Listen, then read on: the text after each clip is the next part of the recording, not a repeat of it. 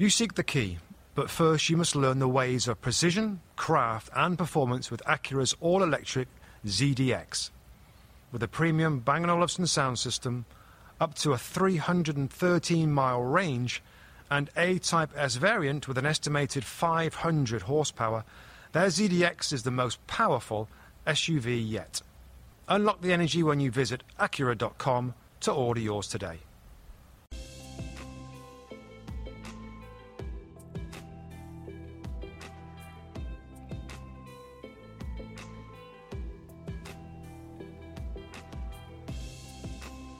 Hello and welcome to the Two Robbies podcast, your destination for in-depth discussion and analysis of the Premier League and the Champions League, and a little bit of FA Cup as well. I'm Robbie Mustoe, he's Robbie Earle, and here are today's topics. Tottenham move up to 5th place after defeating West Ham in North London. Arsenal rebound well from their loss to Liverpool by taking all 3 points at Villa Park. Leeds pull off a remarkable comeback after Wolves went down to 10 men. And we round up the FA Cup quarter-final results. That's what we've got coming up in today's episode. OK, Robbie Earle, let's start in North London. Tottenham Hotspur, big game against top 4 rivals, of course, West Ham United. Spurs come out on top 3-1 in this game.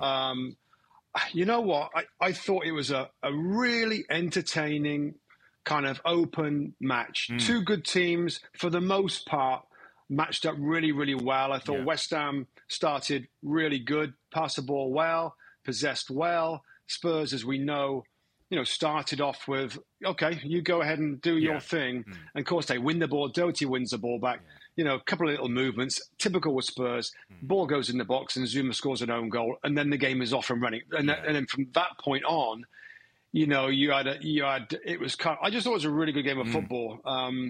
With West Ham maybe running out of a little bit of steam towards the second half of the game. Not unexpected given their Europa League game on Thursday.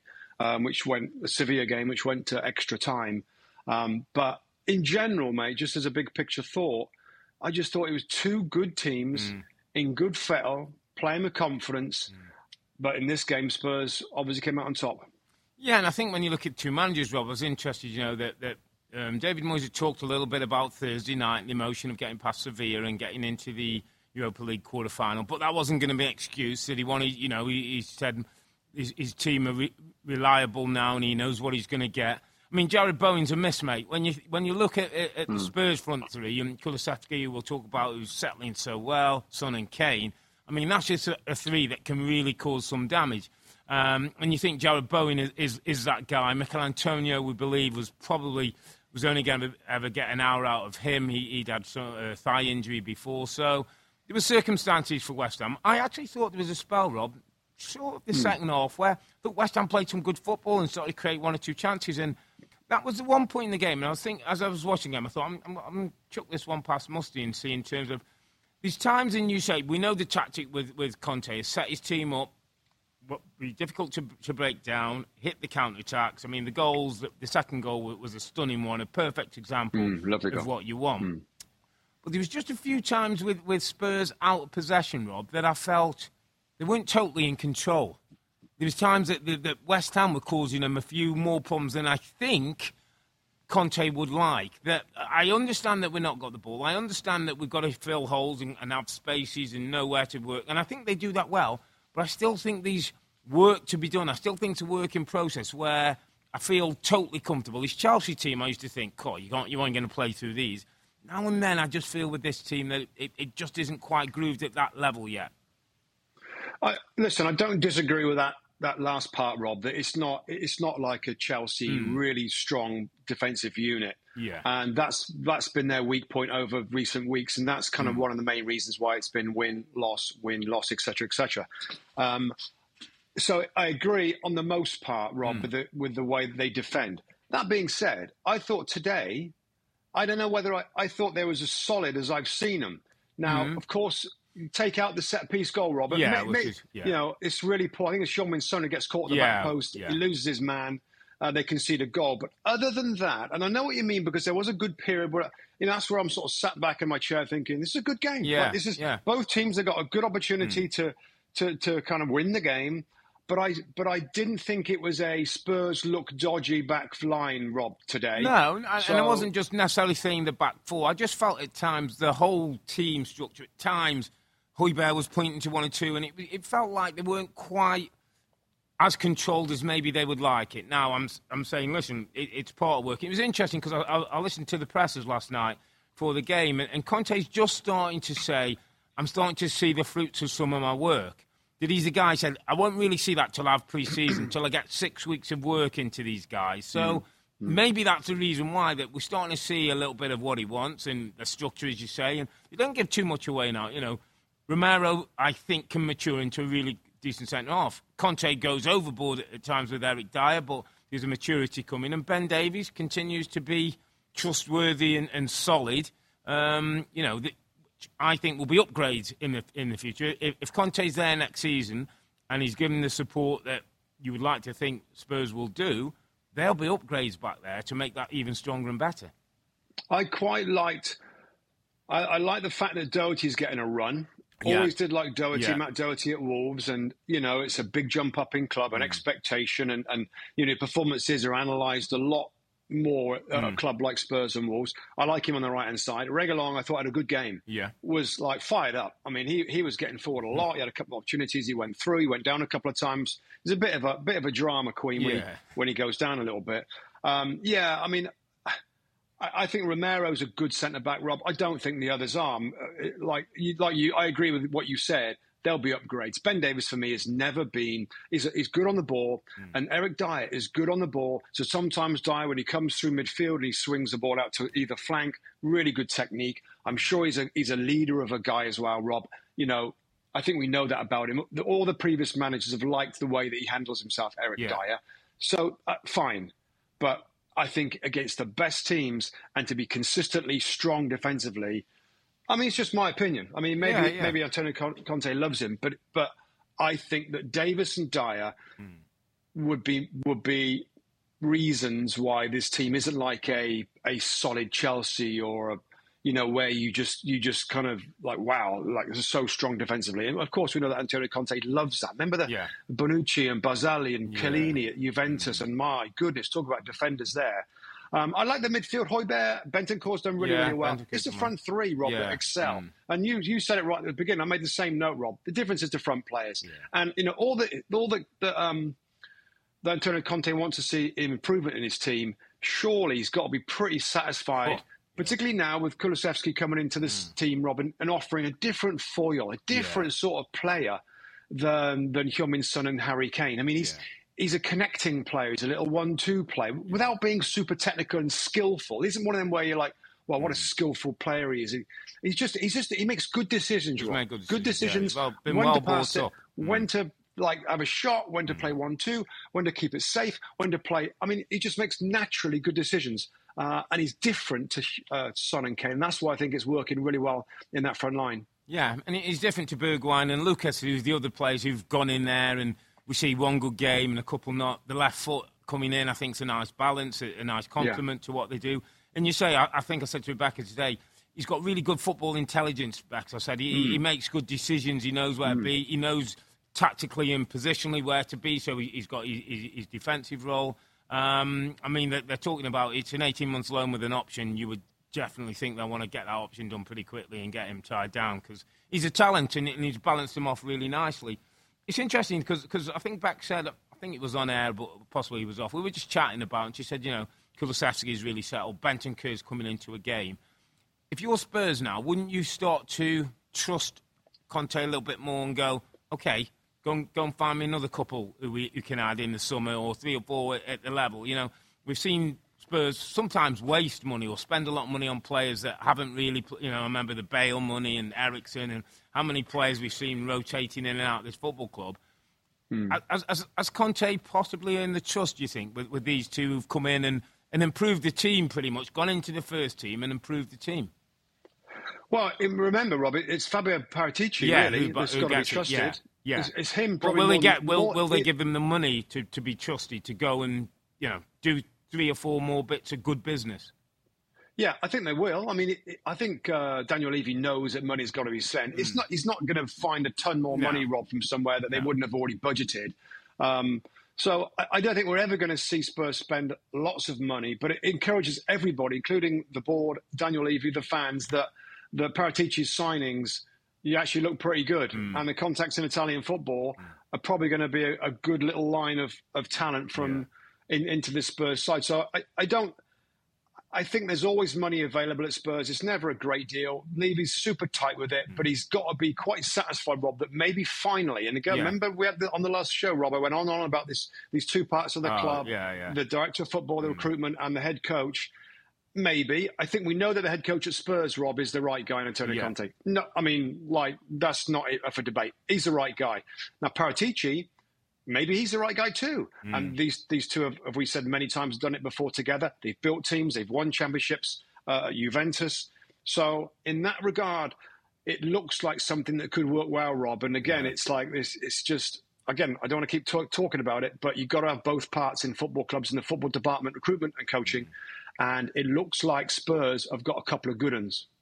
Yeah, and let's just move it quickly to West Ham because, as you say, Rob, I think they've shown that there's quality, the circumstances which they came into the game, 120 minutes on Thursday night, emotional match that they got through.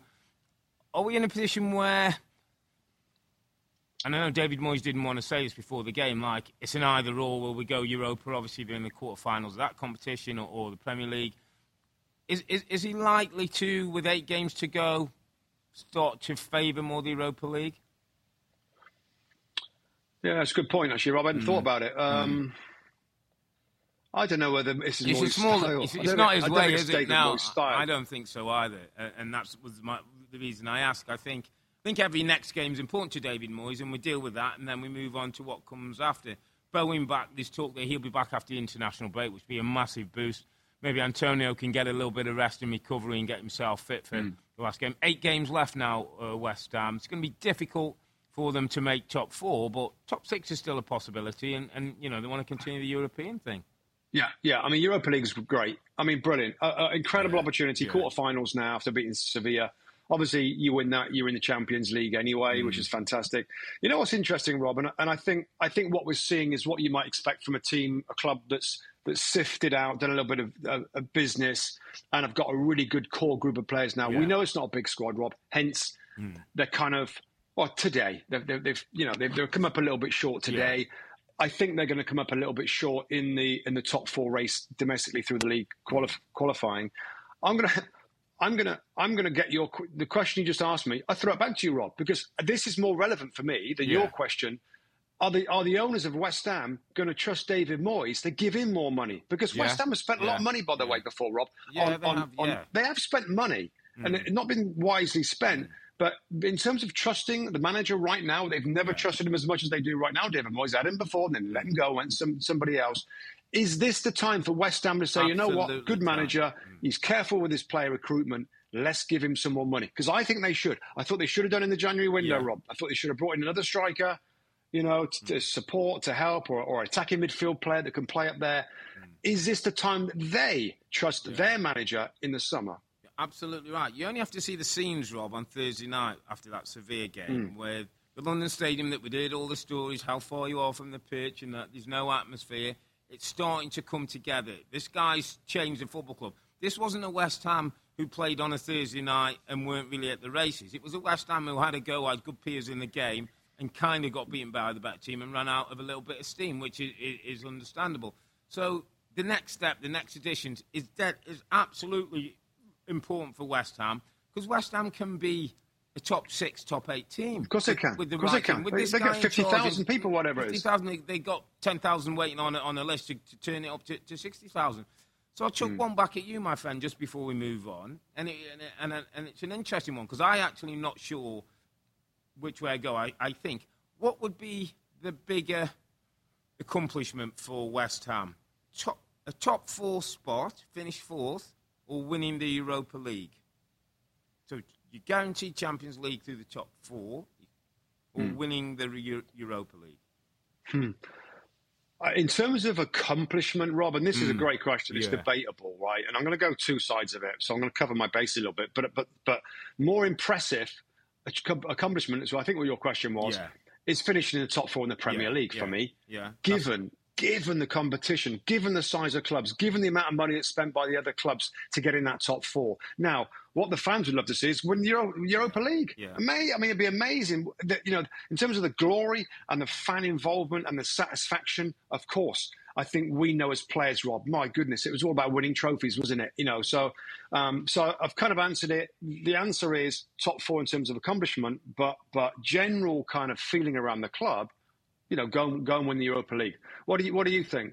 Yeah, to win the Europa, they might have to take on Barcelona, which is going to be an interesting game seeing at the London Stadium. But yeah, I was the same, but I actually think a Europa League win a trophy. I mean, yeah. There's so many of these big clubs who've been giants back in the day, who've won, some huge stuff, and nowhere near. I still think of Newcastle, I think of Everton, I think of West Ham, think of Leeds. Winning a Europa League would be massive for that West Ham fan base. The longest field goal ever attempted is 76 yards. The longest field goal ever missed? Also 76 yards. Why bring this up? Because knowing your limits matters, both when you're kicking a field goal and when you gamble. Betting more than you're comfortable with is like trying a 70-yard field goal. It probably won't go well. So set a limit when you gamble and stick to it. Want more helpful tips like this? Go to keepitfunohio.com for games, quizzes, and lots of ways to keep your gambling from getting out of hand. Rob, we're gonna let's wait for our top four who's going to do it until we've done the next game, which is Aston Villa versus Arsenal. Yeah. Really interesting game of football, Rob. Yeah. I mean, I love watching both of these teams at the moment. It's super fascinating about how they're developing under Steven Gerrard, of course, Aston Villa. Arsenal came out, of course, in this game 1-0. Bukayo Saka scored in the 30th minute for another really impressive performance and win by this Arsenal team. They continue, Rob, to... Well, I'll tell you, let me put it this way, and I think I tweeted out as such, that for the first time for many, many years, I think, and I'm a little bit scared to say it, but I think you know what you're going to get with Arsenal. Over the last few weeks and months, I know what I'm getting. I know how they're going to play. I know tactically they're going to play. I know who's going to play in most spots. I know they're going to try and dominate possession. I know they're going to try and be fluid, and it's going to be some silky football at times. I know they're going to drop back in two banks of four behind the ball when they haven't got the ball. I know that there's more steel now. There's more durability. That's obvious in the team now. So, instead of going into each game thinking, well, what is this? What Arsenal are we going to get today? I mean, of course, it's credit to Arteta. We talked about it last time about Edu bringing the players in, the young players, the youngest squad by far in the Premier League. It's exciting times. Villa Park, mate, we've both played there, and we both enjoyed playing there. We know what it's like there. It's a proper football club, a noisy club, a club that's going in a good direction with the ownership and with Steven Gerrard now. And to go there and to look as good as they did, I thought Villa were particularly poor in the first half, but credit to Arsenal. Yeah. Their football, Rob, and the way they build up is giving teams lots of problems. The technicality they've got in those spots is a problem because they're technically good. They don't give the ball away, So impressive Arsenal. Yeah, absolutely. And let's not forget, it was off the back of Arteta talking about playing Liverpool on the Wednesday, and it was an early game. And I wondered if it was going to be one of those where, that's what's going to hold them back. But they didn't do that. For the first half, they dominated the game, as you say. Their football was better. Their movement was better. With the ball, without the ball, they were difficult to play against. And I've said before, Rob, and I think going back on pods and this was almost like a learning stage for this group and Arteta together. And they've got to go through some things. And I thought they came through something at the weekend. I think they came through playing Liverpool, playing well, not winning, going to Aston Villa a couple of days down the road, and... away from home, okay, might not be 1-5 straight on the bounce away from home. I just think that this Arsenal team are maturing as a group. I thought the manager made a couple of good subs at right times, got holding in at one point, just changed the game, just affected what was going on the pitch. The setup of the team, the understanding from those young players when they need to tuck in and sit tight and be part of a full, Rob. And we've known that. We're central midfield players. We've had wingers who sit out there and let you be chasing up and down. Sometimes you have to be a bank of four for 10 minutes in a game, and then you get back on top of it. it looks to me like all those learnings are starting to come together. And then when you add the talent, and then when you add what could be brought in terms of next step, it starts to look really exciting. Yeah, I mean, I think, this game, Rob, was a Bukayo Saka game. Yeah. He starred in the game. It's his 8th Premier League goal. Last time it was Martinelli. It's often Emile Smith-Rowe. Yeah. No, normally Odegaard is a very consistent, steady player. So between those, it's nice when one or two are probably going to do something pretty good for the team. Lacazette is a position... I think he's doing absolutely fine in terms of his role in the side as a striker that comes deep to link the play. That's a place they can obviously upgrade, Rob. And they probably will. You talk about going to the next level in the window. I think that when you looked at the bench, it's pretty obvious that the squad is thin, and a top 4 push now, which they're in prime position to do. I think they've got to stay clear of injuries because it's not a deep squad. And as you said, given the changes, Rob, that they've done over the last 12 months, really, in terms of letting people go and loaning them out and paying off contracts and getting rid of lots of issues they feel with the club, it's a little thin. Yeah. But, I mean, my goodness, to get to where they are now, given the start of the season, et cetera, is pretty good. And I think, I think bottom line is we know what Arsenal are with the ball. Yeah. And I think we now, as importantly, we know what they are without the ball, Rob. It's okay to have young talent. There's encouragement there with that kind of ability, the youth part of it, but there's got to be a steel and a resilience. Yeah. And I think when you say about learning and growing, that's what they're doing. I think we said it months ago, Rob, that this team was showing great potential. Just play, minutes, experiences, wins, losses, fights, arguments. Get in those situations where they're learning, and that's as valuable as anything else they're doing right now, Rob, is what they're learning, which will hold them in an amazing stead for next season after that. It's a young team that are going to get better. Their production will get better. I'm sure that Arteta will insist on that, given how he saw the wide players at City score many, many goals. So I think, like you talked about Spurs, Rob, about you're still not sure about them defensively. I'm still a little bit like that with Arsenal. I thought Gabriel played well. Yeah. I'm still a little anxious, but maybe that's wrong because again, Villa are a good side. Villa a better second half, by the way. Much better, much more energy second half, and Arsenal ready to handle it. And it's interesting, Rob. I just wanted to gain your take because you weren't in this weekend. Because Rebecca said we were chatting, and like the scenes after were high emotion. Like there was the lads got round Bert Lennon, who made the save at the end, and Ramsdale come on, who wasn't fit enough to play and got involved. It was the fans were going, and there could be an argument depending which side of the fence you're on. There could be an argument like 3 points. Is it a bit going over the top? But I remember saying to Bex, I'm okay with that. I'm okay with sometimes you go through a tough one together, and the fans will almost see it and feel it. We saw it at Liverpool, at home at the Emirates when they played on the night, and the fans got involved. I get the sense of fans are feeling like there's something coming here. There could be something coming here. And there's a connection.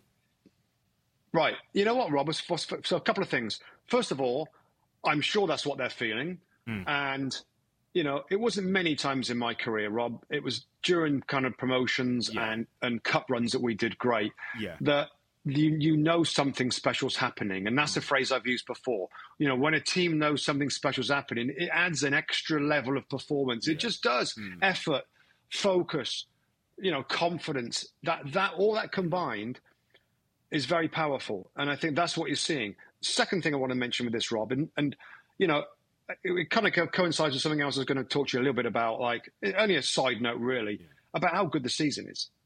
What great games we've had. What great celebrations we've had. What big moments and manager kind of moments. Do you think, Rob, it's a couple of oldies, us, I think in years gone by, we would have frowned a little bit at some of this exuberant celebration from managers, from players. Yeah. With the fan connection and doing daft things and waving to fans I'm starting to think it's all right. And I think you're seeing it more and more, Rob, as a way of managers trying to connect because Frank Lampard's done it before when they had a victory. I think it was against Leeds. I mean, it went crazy. It's okay, isn't it? It's okay to over-celebrate them. What we normally think is it's over-celebrating. Yeah, and in the past, let me also give you another slight different slant in making your point.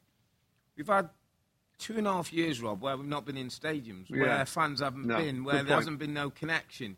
And I think both people are starting to appreciate it. The fans are starting to realise how much football, and the players starting to realise it's not the same without you guys. And you can win a North London derby in an empty stadium, and you run 2-2 thing, and it's not the same. And so, I'm okay with it. I'm absolutely okay with it. And we're seeing a new phenomenon, Rob, of managers walking on the pitch and hugging. That never happened in our day. Manager be manager be on the pitch. He's straight down the tunnel. Usually grab a pint of beer and talk about the team. But and I think we've got to embrace it. It's another element that's added to the game. It's another connection to the game. And I was all in. I loved the scenes at the end at Arsenal. If I was an Arsenal fan, I'd be looking on that pitch going, we've got some great young talent here, and we look like we're going in the right direction. Just last thing on that, Robin. I just want to point out one player in a second. But I remember reading some stuff about why things like why things go viral, social media wise, or in the entertainment world or in our world that we're in, the media world. The what you want to do, and it just sprung to mind, is provoke emotion.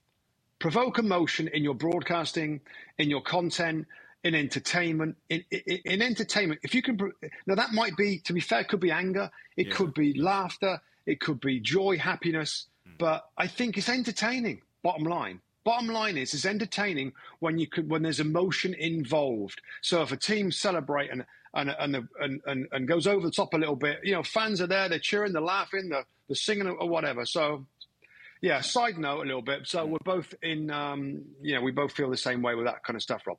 One last thing, with Arsenal, and we've talked about the young players and what they've brought. There's one guy we've talked about spending money, wasting money. Yeah. My underappreciated performer for Arsenal Football Club this weekend is Thomas Partey. Thomas Partey, 28 years of age, loads of experience, Atletico Madrid, in that league, Champions League, advanced stages experience. I remember when he signed, Rob, I said, well, congratulations, Arsenal fans. You're instantly better. And to be fair, it didn't look that way, Rob. For many weeks and months, and he's very rarely got injured playing in Spain.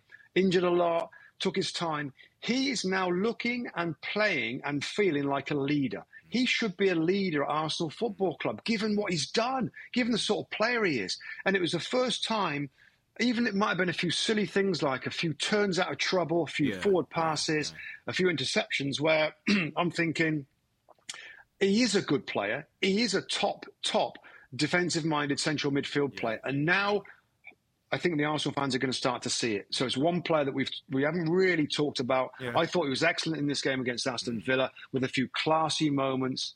So, somebody that's not been talked a lot about, Rob, Thomas Partey, is a big part of what they're doing. And the way that they play, they rely on him because there's a little bit of spread in midfield and he's asked to sit and protect that back four. I thought he was good, and I think he is good, and I think he's going to be a big part of Arsenal's kind of story going forward. It's a really good shout, mate. Often, the young boys have got all the headlines and getting the goals, but, we've always talked about that spine and that player there. And it was really interesting because, you got a thought of mine yesterday, and it's just, sometimes you're sitting there and you're watching the game. And Lacazette went off, and Lacazette was captain, and he had the armband, and he gave it to Thomas Partey and pointed to Tierney. And almost like, pass this on to Tierney. And part of me thought, what's he doing? There's your captain, Arsenal. There's your guy who's going to play. That's your next captain in the football club. And it just hit me that, man. You've got him as your underappreciated performer of the week, and it's a good shout, really good shout. But a responsible, disciplined, focused Thomas Partey, experience, it could be that key guy in the middle of the park. And the captaincy, again, might just take him to another level, Rob, which they can do. So, really good shout, Thomas Partey, underappreciated performer of the week. Let's talk about one of, again, the performances of the week. As you say, this league at times, Rob, I really just can't understand how much. If you were writing it as a soap opera, people would say, "Don't be stupid. All this can't happen in a game." It was Wolves 2. It was Leeds 3. It had injuries. It had substitutions. It had concussion subs. It had red cards. It had goals. It had drama. It had Leeds United, and that's one of the things that I love about Leeds. They bring a personality. They bring something to the league. Let's talk about the first half. Wolves go 2-0 up. Johnny and Trincao gets the second goal just before half-time. Leeds switched off, not great. 2-0 down at half-time. Up against it, Rob. Really up against it. I mean, up against it, Rob. They had three injured players in the first half? Yeah. Llorente came off, Click came off. Bamford, who they've been waiting forever, comes back and he lands awkwardly on his ankle or whatever it was. He's out of the game. You've got 19-year-old in Charlie Cresswell, Rob, come into the game. Yeah. You've got Sam Greenwood, 20 years of age, come into the game as well. Yeah. Calvin Phillips was on the bench. But the manager said afterwards he was never going to get on. He's just not ready to play. Yeah. All that and 2-0 down at half-time. I mean, it's pretty remarkable. I don't even know how they did it now, thinking about it. Of course, one of the main reasons they did it was the red card of Raul Jimenez, the Mexican striker, that's collided with the goalkeeper, Meslier, for a second yellow. No, I didn't see your analysis on this, Rob. I saw the incident, but I didn't see what you guys said in the studio about it. Okay. I mean, I was kind of shocked it was a yellow card, a second yellow. What did you guys think in the studio? Exactly the same. So we had 2 or 3 good looks and replays, Rob, and then we got a magnifying one that it showed that it was a ball over the top that Jimenez run, that Meslier gets first. Jimenez's foot never comes up. His studs are never raised. It's a collision that happens in the game. It was a collision that neither man should have been booked. It was, Meslier had to come off, which was a shame because he got knocked. But that happens in football. It's contact sport. Jimenez should have been on the pitch. He gets a second yellow, which is a red now. He's off the pitch. I thought it was a really, really poor decision. And as I looked at it first time, I'm saying, my first thought was that's okay. It's nothing too bad. And then you look again, you think, well, has he lifted his foot? Has he caught him anywhere? Jimenez does nothing. He challenges for a ball, which is very open to the goalkeeper's out of his goal. The goalkeeper's in the field of play. I mean, the ball was in between two. The goal is way out of his goal. Any strike, you've got to go for that ball, given what might happen if you get there first or you ricochet. You've got to go for that ball, and there was no intent to hurt the goalkeeper whatsoever. He gets a fraction early, by the way, and you're going to get some collisions. So, correct. Yeah, it's a break for Leeds. Yeah. It was a break for Leeds. And then, of course, Harrison scores, and then a couple of minutes later, Rodrigo scores some lovely football. I mean, one thing they are, Rob, and they probably always will be with this squad, they charge around like nobody's business. I mean, they always did it. And Jesse March, of course, what he's done is give them, they've gone away with a man v man. Yeah, so they're more of a traditional team defensively in terms of the setup and structure and zonal marking defensively. Great. But they're still they just run all over the place. And there was times, Rob, I think commentators talked about it, where I'm like, must have been commentators in the game talked about, just calm down a little bit. Calm down, just be a little bit more careful. Now, I'm not surprised because the nature of what the players are, Rob, from, of course, the 4 years of Bielsa's and also Jesse March, and to be fair to Victor Orta, the director of football who brought him in, similar kind of ideas in terms of transitions, get forward. And you got the incredible energy and passion and drive from Jesse March. All those things chucked into a mixer, mate. That's why you're seeing these crazy, like 1,000,000 miles an hour team, that anything is possible. I mean, they're likely to concede, because I remember saying this, Rob, that a different structure will make them better. They won't get the 4, 5, 6 against, but they're not very good defensively. So Pascal Strauch struggled. So they are going to concede goals like 1s and 2s that we've seen, and a few more actually, and even the manager. But it's going to be less so. But I mean, just an incredible finish from them. Luke Haley. I mean, it's just the celebrations, mate, and some of the drama that this team can produce is pretty amazing. And back-to-back wins for Leeds United, 29 points. There's a little light at the end of the tunnel. It's not big, Rob. It's not big, but it's a little light. They've got to get to 34, 35. and they've got to get there. But and you've just mentioned somebody, Rob, who I want to go to on the day, and he got the winner, the dramatic winner in this game. Luke Ayling, my friend, who has probably come through football the hard way. It was an academy at Arsenal, like to go off, went I think to the Huddersfield, and then he's come at Leeds, been in the Championship for a number of years, and probably under Bielsa thought, this is a guy that's going to take me to the Premier League and do my thing. And as a captain of a club like Leeds, you're all in, Rob. You're all in behind Bielsa. So I would imagine he's had quite a big role to play in. Bielsa's now gone. We've got to move on as a team. We've got to get behind this new manager. And his kind of drive, whether he's playing right back, centre back, midfield, his energy, his personality spread through this team. And for him to get the goal was important, but the celebration, the ode to Robbie Keane, the terrible. Well, I think it's all a bit fun. Robbie Keane. Yeah, well, Robbie Keane played for both teams, didn't he? So apparently it was like a tip of the hat to him. But yeah, he said, it was a terrible attempt, terrible cartwheel and finish. Mm. But just shows you, and that's another little example of the personality. You can imagine, he said, if I score today, I'm going to do the Robbie Keane, blah, blah, blah, and all the lads are in on it. And we know, mate, all those little things, those little nuances, those little connections in the dressing room mean so much. And I just think he's had a really big role to play, not only getting this team up into the Premier League, what he did last season, moving on from Bielsa, making sure everybody's on side with it, and, 5-6 more points, and we can look forward to Leeds again in this league, because Leeds brings something, mate. Leeds brings something. And I also want to just have a little...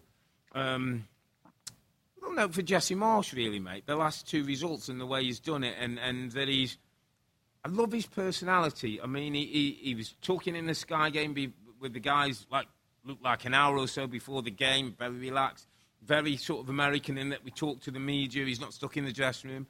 Very open, very self-deprecating in, I'm the American with the voice and the Ted Lasso. So he throws it out, so that can't be done. And he could be a pioneer for American football, this guy. That's how big this opportunity, this role could be. If he can keep this team in the league, if he can continue to grow this team, and they mature and it gets his messages across in the right way and they buy well, he could leave a mark that others will follow, Rob. And it's a really important thing for Jesse Marsh, because if he doesn't, it becomes another American who's failed in the Premier League. And, they're not ready yet. And we live here. We see people. We know people. We know coaches. Paul Buckle, Rebecca's husband, has been on pro licenses with the likes of Jesse Marsh and talks about there's good intelligence here. People need the opportunity. And just hope Jesse Marsh can continue, because there's more coaches, there's more good voices in America who are looking for a chance. Rob, first of all, mate, Luke Ayling's a great shout. I mean, talk about typify the energy and the just the flipping the pace and the drive coming from this group of players. Yeah. Jesse Marsh is really interesting, Rob, really interesting, and it's a good time to chat about him a little bit, because things are looking good. Yeah, I mean, I talked about it's 29 points they've got.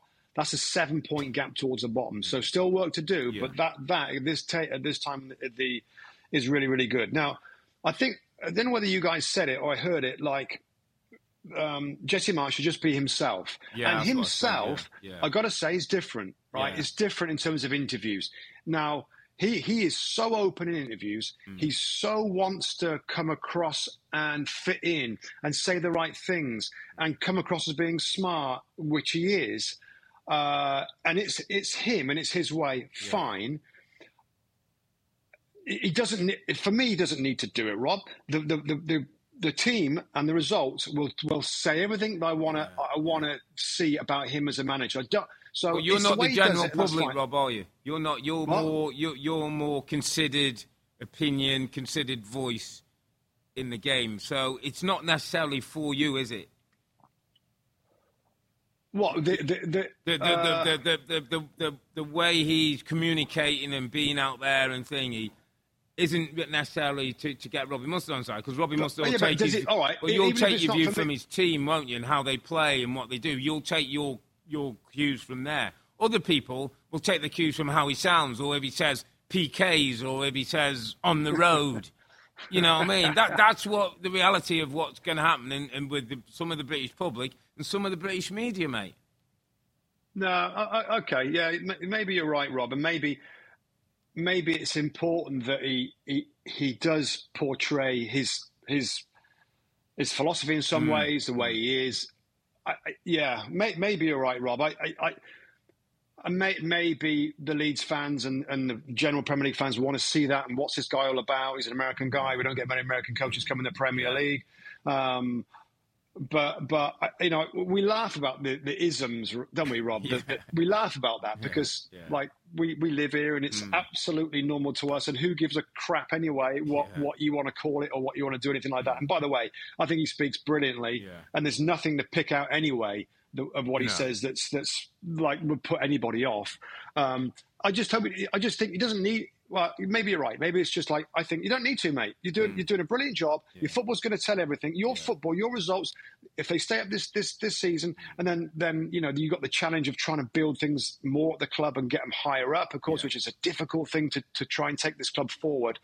That will be the real kind of, you know, judgment on what sort of coach he is. This is a difficult situation. I said it when he first signed, Rob. This has got to be the hardest coaching job to come into in English football. Is Leeds United following Bielsa. And my goodness, he's bringing energy, he's bringing smarts, he's bringing organisation in a very difficult situation. And these back-to-back late dramatic wins, I mean, you're right, Rob. You're right. If he becomes really well liked, which he's on the way to doing right now, and gets them out of trouble in a really tough season for them with all the injuries and everything else that happened to the club, then well done. But he's doing everything right. It's not often you see somebody so expressive in their interviews and so long and so open and honest. I mean, I guess it's just weird that managers can be that way. I mean, Thomas Tuchel's very honest in what he says, and some of the others as well. But in general, you don't see anybody speak with so much intelligence and passion about his job in English football. The longest field goal ever attempted is 76 yards. The longest field goal ever missed? Also 76 yards. Why bring this up? Because knowing your limits matters, both when you're kicking a field goal and when you gamble. Betting more than you're comfortable with is like trying a 70-yard field goal. It probably won't go well. So set a limit when you gamble and stick to it. Want more helpful tips like this? Go to keepitfunohio.com for games, quizzes, and lots of ways to keep your gambling from getting out of hand. Another guy who speaks with passion, Brendan Rodgers. His Leicester team faced Brentford today, and what's been kind of disappointing league campaign. Yes, we know there's been lots of injuries and changes, certainly defensively from Leicester's point of view. And then Jamie Vardy's been out over recent weeks, and we know what he brings to them. But it was an important game for Leicester, Rob, because they're through now in the Europa Conference League, so into the quarterfinals of that. And that obviously gets you a Europa place. So the attention, I assume, at some point will go there. But it's important that they continue to get league points and, you know, top half of the table where they want to be after, you know, two top five finishes, and we go back to 2015-16 and winning the title. Just felt that this was an important day for Brendan to get things back on the road and keep things ticking along. Needed the win, Rob. I agree. Needed the win. Like, you know, Brentford got a victory last time. Maybe it's a good time to play Brentford when there's a little bit of space. They can just maybe the pressure's off for Brentford a little bit. We saw brilliant goals in the game. You know, amazing free kick from Maddison and Wissa's lovely strike with no backlift into the corner to make it 2-1.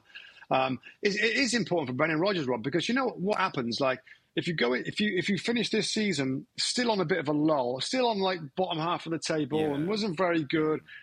That it might affect next season, and then people start to say, "Well, I remember the back end of the season they fell away."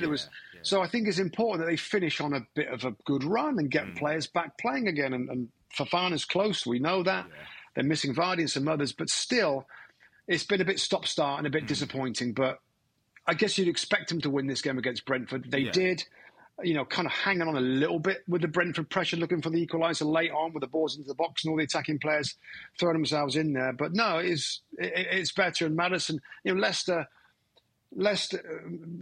better with James Maddison in the team, Rob, and dictating things from whichever position. He's a little bit of a different role in this game. Wasn't he? But he's a top player, James Maddison. Yeah, and it was interesting that there was no Wesley Fofana in the squad, but Brendan Rodgers said before the game that obviously they want to manage his minutes, make sure he's right. He's been out a long, long time. So we might see a little bit of that between now and the end of the season, but obviously they'll want to get him up and running and ready for next year. But yeah, important win for Leicester. Take some top off. They can look forward to that Europa Conference League quarter-final. From Brentford's point of view, a little bit like Leeds in some respect. Brentford are on 30 points at the moment, which is a nice spot, I always think, but it's then the next 4 or 5 points in it. Get them done as early as you can, and then you can start to relax, because they've got a tough run in Brentford. If I looked at their games they play, I think they've got like Chelsea, Spurs, Man U to play. You know, a couple of games where it could be difficult. They don't want to get caught in that late on and then all of a sudden be looking over the shoulders at teams that might have a run. But, yeah, good win for Leicester. Probably is no surprise with Brentford. And no Christian Eriksen. He tested positive for COVID and wasn't available for selection. Okay, mate, let's just move it quickly on to a couple of quarterfinals. I'm not sure how much we saw of these, but we have to start with Borough. The Borough. What are you saying like that for? Mustoe's Middlesbrough. I mean, I was expecting great things. I was expecting them to the semi-finals and didn't quite ever get going at the Riverside. And Chelsea, as Chelsea are, professional, get the job done. Lukaku's there with the goals. And unfortunately, the end of that great run for Middlesbrough. Yeah, I mean, it's just a shame, really, Rob. I mean, you know, of course, I know what it's like there to go on a cup run. I mean, the atmosphere was brilliant. I mean, a brilliant atmosphere at the Riverside, packed out. You know, they kept going all the way through. It was pretty obvious. As soon as you see Chelsea kind of start knocking the ball around with that confidence, you know, there was obviously a difference in quality. And they huffed and puffed Middlesbrough, but just not enough quality to hurt Chelsea. Chelsea can make changes to the team. They got some star players in Lukaku, kind of an ideal game for him to come back, and he gets his goal, and Ziyech makes it 2-0, you know, towards the end of the first half. And it was just too difficult for Middlesbrough to come back. I mean, I think they're currently 8th in the league table, Rob, in the Championship. Like, they're only a couple of points away from the playoff spots. That now will be the focus. Yeah. I mean, it will. I mean, of course, you want to get through to the FA Cup semi-final. It's a tremendous thing to be involved with, a game at Wembley, etc., a trip away for the fans. And I know exactly how the fans will be feeling right now, particularly with some of the teams that they beat coming into this game, Rob. Amazing FA Cup run for them. But again, I'm watching the game, I'm like, you know, I love the club dearly, but you know, it was just didn't have enough quality to hurt Chelsea, and Chelsea deserved to go through. Sometimes the opposition are better, and you hold your hands up. We played it, we watch it, you see it.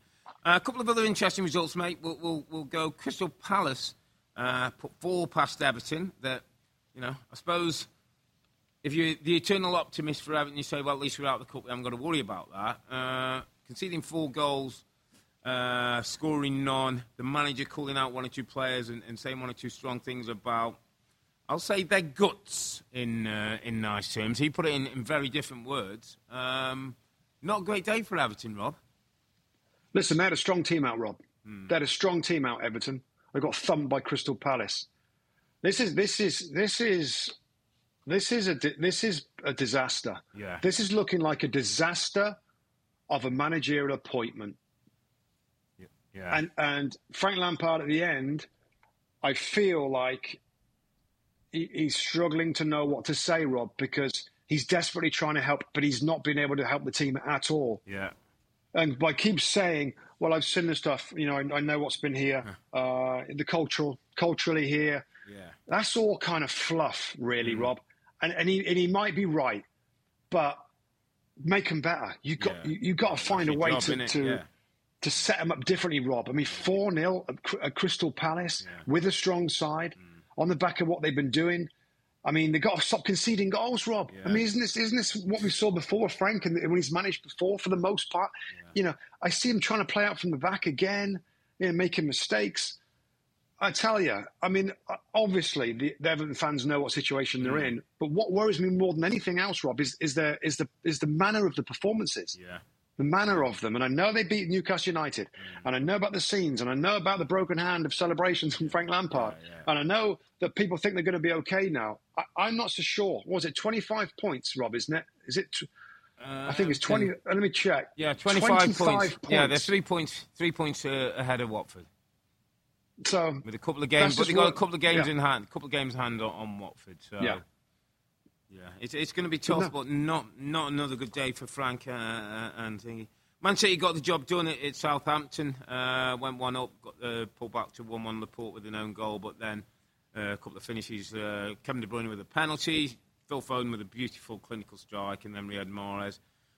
As we probably expected, City get that one done. And we're just hearing, Rob, that Liverpool have beaten Nottingham Forest 1-0. Diogo Jota with the goal there, so they go through. So the draw that was made will see Manchester City face Liverpool. Would you believe those two could go head-to-head in a semi-final? And Palace will face Chelsea in a London derby with a chance to get to Wembley. So just thinking from Patrick's point of view, Rob, what a great first season it's been for him. Talk about the players, they're out there today, Esse, Elise, Conor Gallagher. One big thing for Palace, which was brought to my attention, Conor Gallagher probably won't be able to play in that game because it's against his parent club. Yeah, what a shame. What a shame. And by the way, isn't it nice, when you look at those teams in the semi-final, for Palace to be there. To be there, to be breaking it up, to be that team. I mean, when was it, the blooming Palace final, whenever it was? Yeah, back in the 90s, was it? Yeah, against Man United. Yeah, so great for them. It's interesting, that game. I know that Patrick Vieira was the manager of New York City when Frank Lampard was there, so both men know themselves really, really well. Yeah, that's right. And you could say, well, that's the way to do it, Frank, is to go and have experience like Patrick Vieira's had experience, Rob, in different countries, more years, making decisions. I talked about it on a previous pod that Patrick Vieira himself said, I needed a time to figure out my philosophy and what sort of manager I was going to be. That's his quote. Where Frank Lampard is straight in, and he's been trusted in this very difficult position at this brilliant club in Everton that maybe need an experienced manager. We'll see, and I, of course, for the Everton fans, I hope they stay out of it. But an interesting kind of juxtaposition of which, two brilliant midfield players and their different paths, and them coming together. And it ended up 4-0 to Crystal Palace. So brilliant. That's great for Crystal Palace and their fans to be at this point in this competition. Yeah. Absolutely. Listen, my friend, we're going to wrap it up there. It was a limited set of fixtures in Premier League, but no shortage of drama. Leeds believed and marched on with Jesse. Arsenal stood firm to hold on to fourth with Mikel, while Spurs succeeded in the big London derby to keep Conte content today in their race for the Champions League. We're going to take a break. The international football's coming up, so we'll take a rest for a week or so, but we have still got plenty of content, and we're back on Wednesday. That's March the 23rd as we begin a series of special episodes celebrating Women's History Month. Our first episode will feature an in-depth interview with Karen Carney.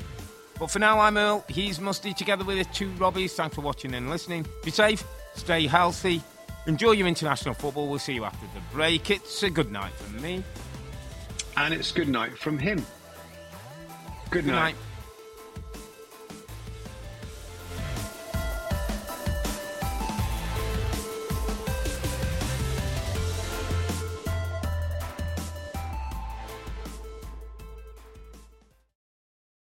The longest field goal ever attempted is 76 yards. The longest field goal ever missed? Also 76 yards. Why bring this up? Because knowing your limits matters, both when you're kicking a field goal and when you gamble. Betting more than you're comfortable with is like trying a 70-yard field goal. It probably won't go well.